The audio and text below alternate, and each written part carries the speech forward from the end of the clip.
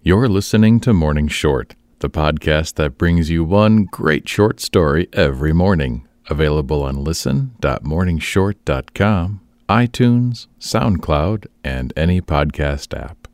Today's story is Little Annie's Ramble by Nathaniel Hawthorne. Before we start, I have a question for you. Have you tweeted your personal invite link to Morning Short yet? Share great stories and earn Morning Short prizes. Get your link at share.morningshort.com. And now to the story. Ding dong, ding dong, ding dong. The town crier has rung his bell at a distant corner, and little Annie stands on her father's doorsteps trying to hear what the man with the loud voice is talking about. Let me listen too. Oh, he is telling the people that an elephant and a lion and a royal tiger and a horse with horns and other strange beasts from foreign countries have come to town and will receive all visitors who choose to wait upon them. Perhaps little Annie would like to go. Yes, and I can see that the pretty child is weary of this wide and pleasant street with the green trees flinging their shade across the quiet sunshine, and the pavements and the sidewalks all as clean as if the housemaid had just swept them with her broom. She feels that impulse to go strolling away, that longing after the mystery of the great world, which many children feel, and which I felt in my childhood. Little Annie shall take a ramble with me. See? I do but hold out my hand, and like some bright bird in the sunny air, with her blue silk frock fluttering upward from her white pantalets, she comes bounding on tiptoe across the street. Smooth back your brown curls, Annie, and let me tie on your bonnet, and we will set forth. What a strange couple to go on their rambles together. One walks in black attire with a measured step and a heavy brow and his thoughtful eyes bent down, while the gay little girl trips lightly along as if she were forced to keep hold of my hand, lest her feet should dance away from the earth. Yet there is sympathy between us.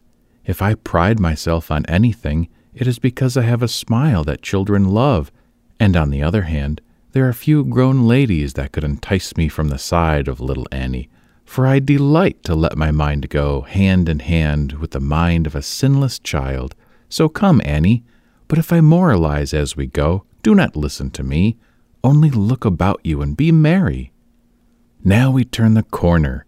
Here are hacks with 2 horses, and stagecoaches with 4 thundering to meet each other, and trucks and carts moving at a slower pace, being heavily laden with barrels from the wharves. And here are rattling gigs, which perhaps will be smashed to pieces before our eyes. Hitherward also comes a man trundling a wheelbarrow along the pavement. Is not little Annie afraid of such a tumult? No, she does not even shrink closer to my side, but passes on with fearless confidence, a happy child amidst a great throng of grown people who pay the same reverence to her infancy that they would to extreme old age. Nobody jostles her. All turn aside to make way for little Annie. And, what is most singular, she appears conscious of her claim to such respect. Now her eyes brighten with pleasure. A street musician has seated himself on the steps of yonder church and pours forth his strains to the busy town, a melody that has gone astray among the tramp of footsteps, the buzz of voices and the war of passing wheels. Who heeds the poor organ grinder? None but myself and little Annie, whose feet begin to move in unison with the lively tune, as if she were loath that music should be wasted without a dance. But where would Annie find a partner? Some have the gout in their toes, or the rheumatism in their joints. Some are stiff with age, some feeble with disease. Some are so lean that their bones would rattle, and others of such ponderous size that their agility would crack the flagstones. But many have leaden feet because their hearts are far heavier than lead. It is a sad thought that I have chanced upon. What a company of dancers should we be! For I too am a gentleman of sober footsteps, and therefore, little Annie, let us walk sedately on. It is a question with me whether this giddy child or my sage self have most pleasure in looking at the shop windows, We love the silks of sunny hue that glow within the darkened premises of the spruce dry goods men. We are pleasantly dazzled by the burnished silver and the chased gold, the rings of wedlock and the costly love ornaments glistening at the window of the jeweler. But Annie, more than I, seeks for a glimpse of her passing figure in the dusty looking-glasses at the hardware stores. All that is bright and gay attracts us both. Here is a shop to which the recollections of my boyhood as well as present partialities give a peculiar magic. How delightful to let the fancy revel on the dainties of a confectioner. Those pies with such white and flaky paste, their contents being a mystery. Whether rich mince with whole plums intermixed, or piquant apple, delicately rose-flavored. Those cakes, heart-shaped or round, piled in a lofty pyramid, those sweet little circlets sweetly named kisses, those dark majestic masses fit to be bridal loaves at the wedding of an heiress. Mountains in size, their summits deeply snow-covered with sugar. Then the mighty treasures of sugar plums, white and crimson and yellow, in large glass vases, and candy of all varieties, and those little cockles, or whatever they are called, much prized by children for their sweetness, and more for the mottos which they enclose by lovesick maids and bachelors. Oh, my mouth waters, little Annie, and so doth yours, but we will not be tempted except to an imaginary feast, so let us hasten onward, devouring the vision of a plum cake. Here are pleasures, as some people would say, of a more exalted kind in the window of a bookseller. Is Annie a literary lady? Yes. She is deeply read in Peter Parley's tomes and has an increasing love for fairy tales, though seldom met with nowadays, and she will subscribe next year to the Juvenile Miscellany. But truth to tell, she is apt to turn away from the printed page and keep gazing at the pretty pictures, such as the gay-colored ones which make this shop window the continual loitering place of children. What would Annie think if, in the book which I mean to send her on New Year's Day, she should find her sweet little self bound up in silk or morocco with gilt edges, there to remain till she became a woman grown with children of her own to read about their mother's childhood? That would be very queer.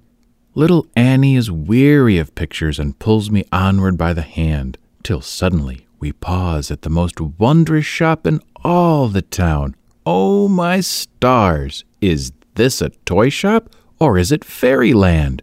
For here are gilded chariots in which the king and queen of the fairies might ride side by side, while their courtiers on these small horses should gallop in triumphal procession before and behind the royal pair.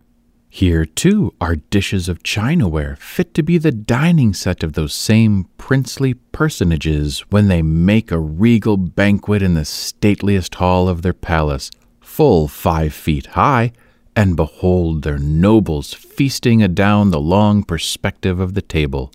Betwixt the king and queen should sit my little Annie, the prettiest fairy of them all. Here stands a turbaned Turk threatening us with his saber, like an ugly heathen as he is, and next a Chinese mandarin who nods his head at Annie and myself. Here we may review a whole army of horse and foot in red and blue uniforms, with drums, fifes, trumpets, and all kinds of noiseless music. They have halted on the shelf of this window after their weary march from Lilliput. But what cares Annie for soldiers? No conquering queen is she, neither a Semiramis nor a Catherine. Her whole heart is set upon that doll who gazes at us with such a fashionable stare. This is the little girl's true plaything. Though made of wood, a doll is a visionary and ethereal personage, endowed by childish fancy with a peculiar life. The mimic lady is a heroine of romance, an actor and a sufferer in 1,000 shadowy scenes, the chief inhabitant of that wild world with which children ape the real one. Little Annie does not understand what I am saying, but looks wishfully at the proud lady in the window. We will invite her home with us as we return. Meantime, goodbye, Dame Doll. A toy yourself, you look forth from your window upon many ladies that are also toys, though they walk and speak and upon a crowd in pursuit of toys, though they wear grave visages. Oh, with your never-closing eyes, had you but an intellect to moralize on all that flits before them, what a wise doll you would be. Come, little Annie, we shall find toys enough, go where we may.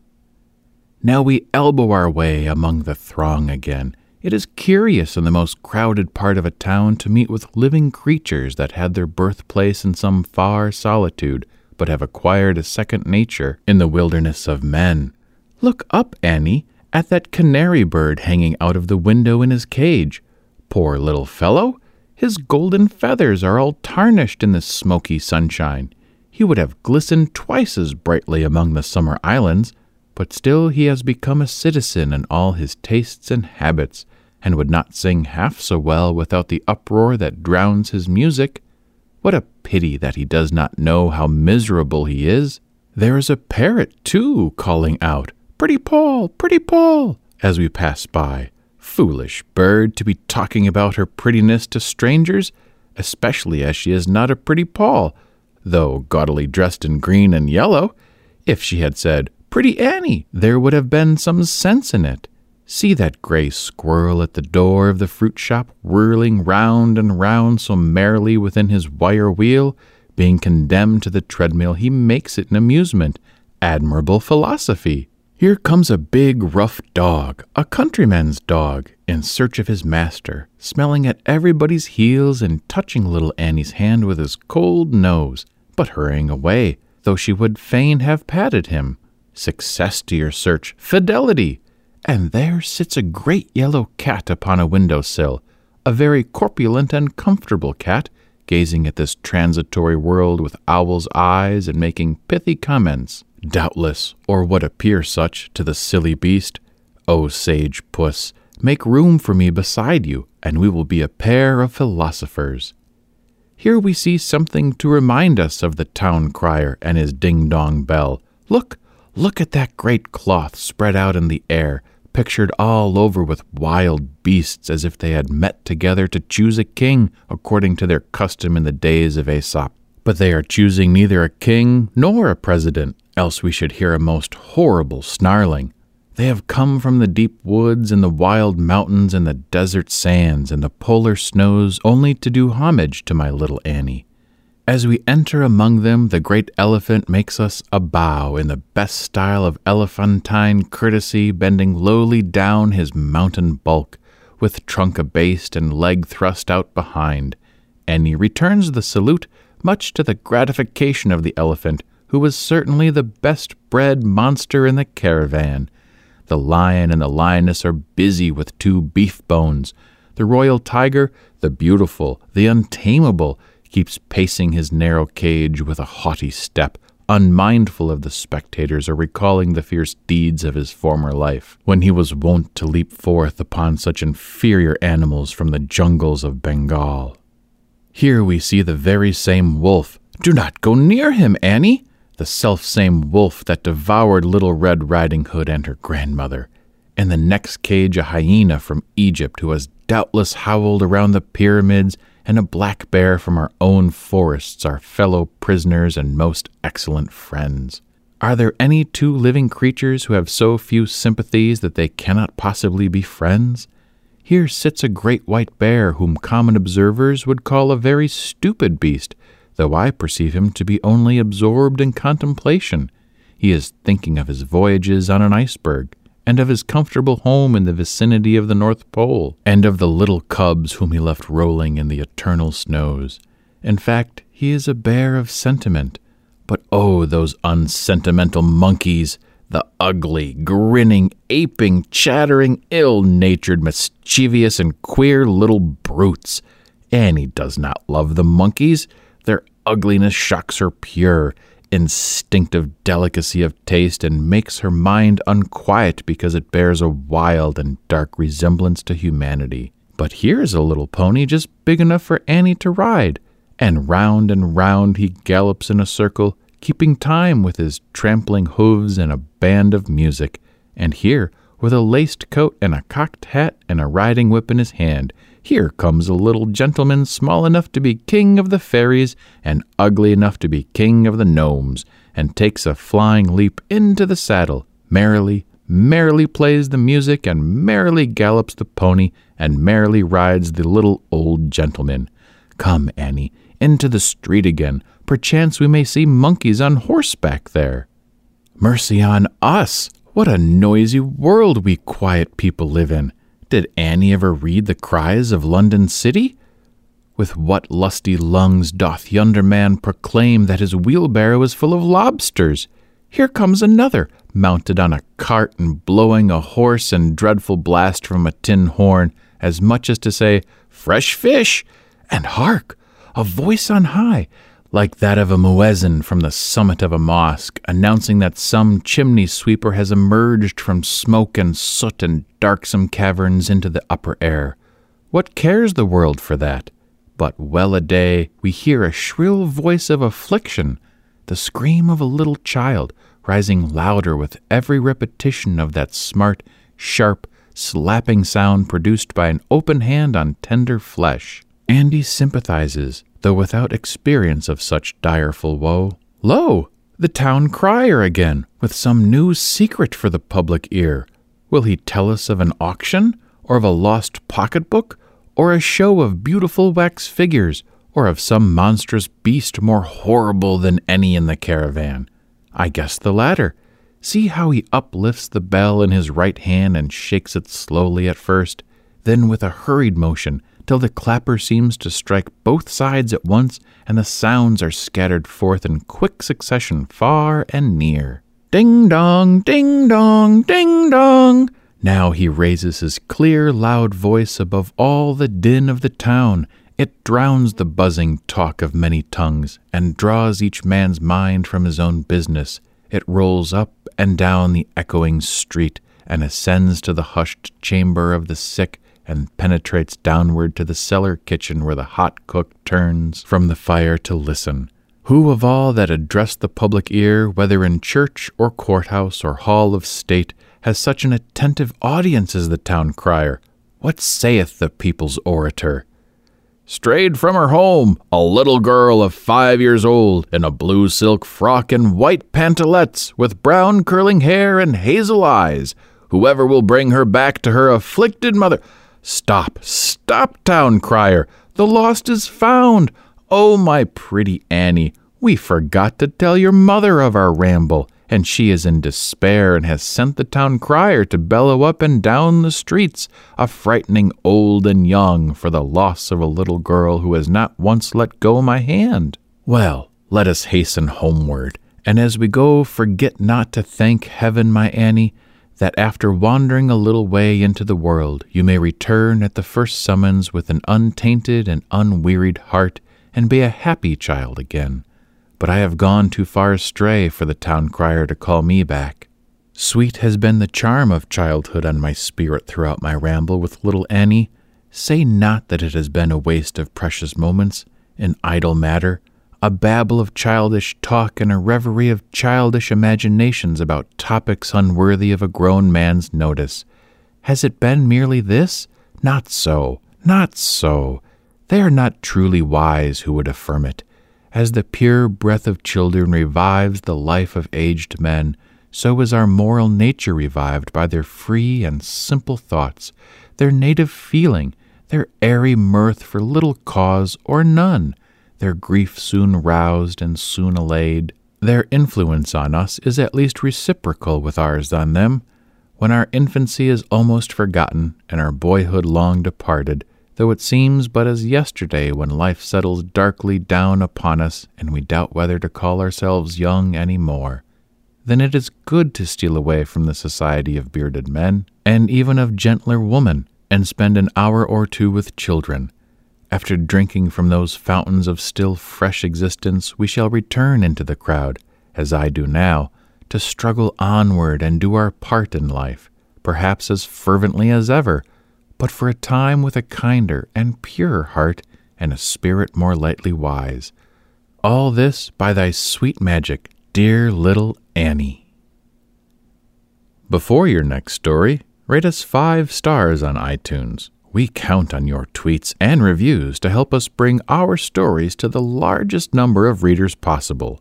Visit share.morningshort.com to invite your family and friends to listen to stories from Morning Short. Learn more about the Morning Short Project and sign up for our daily emails at morningshort.com.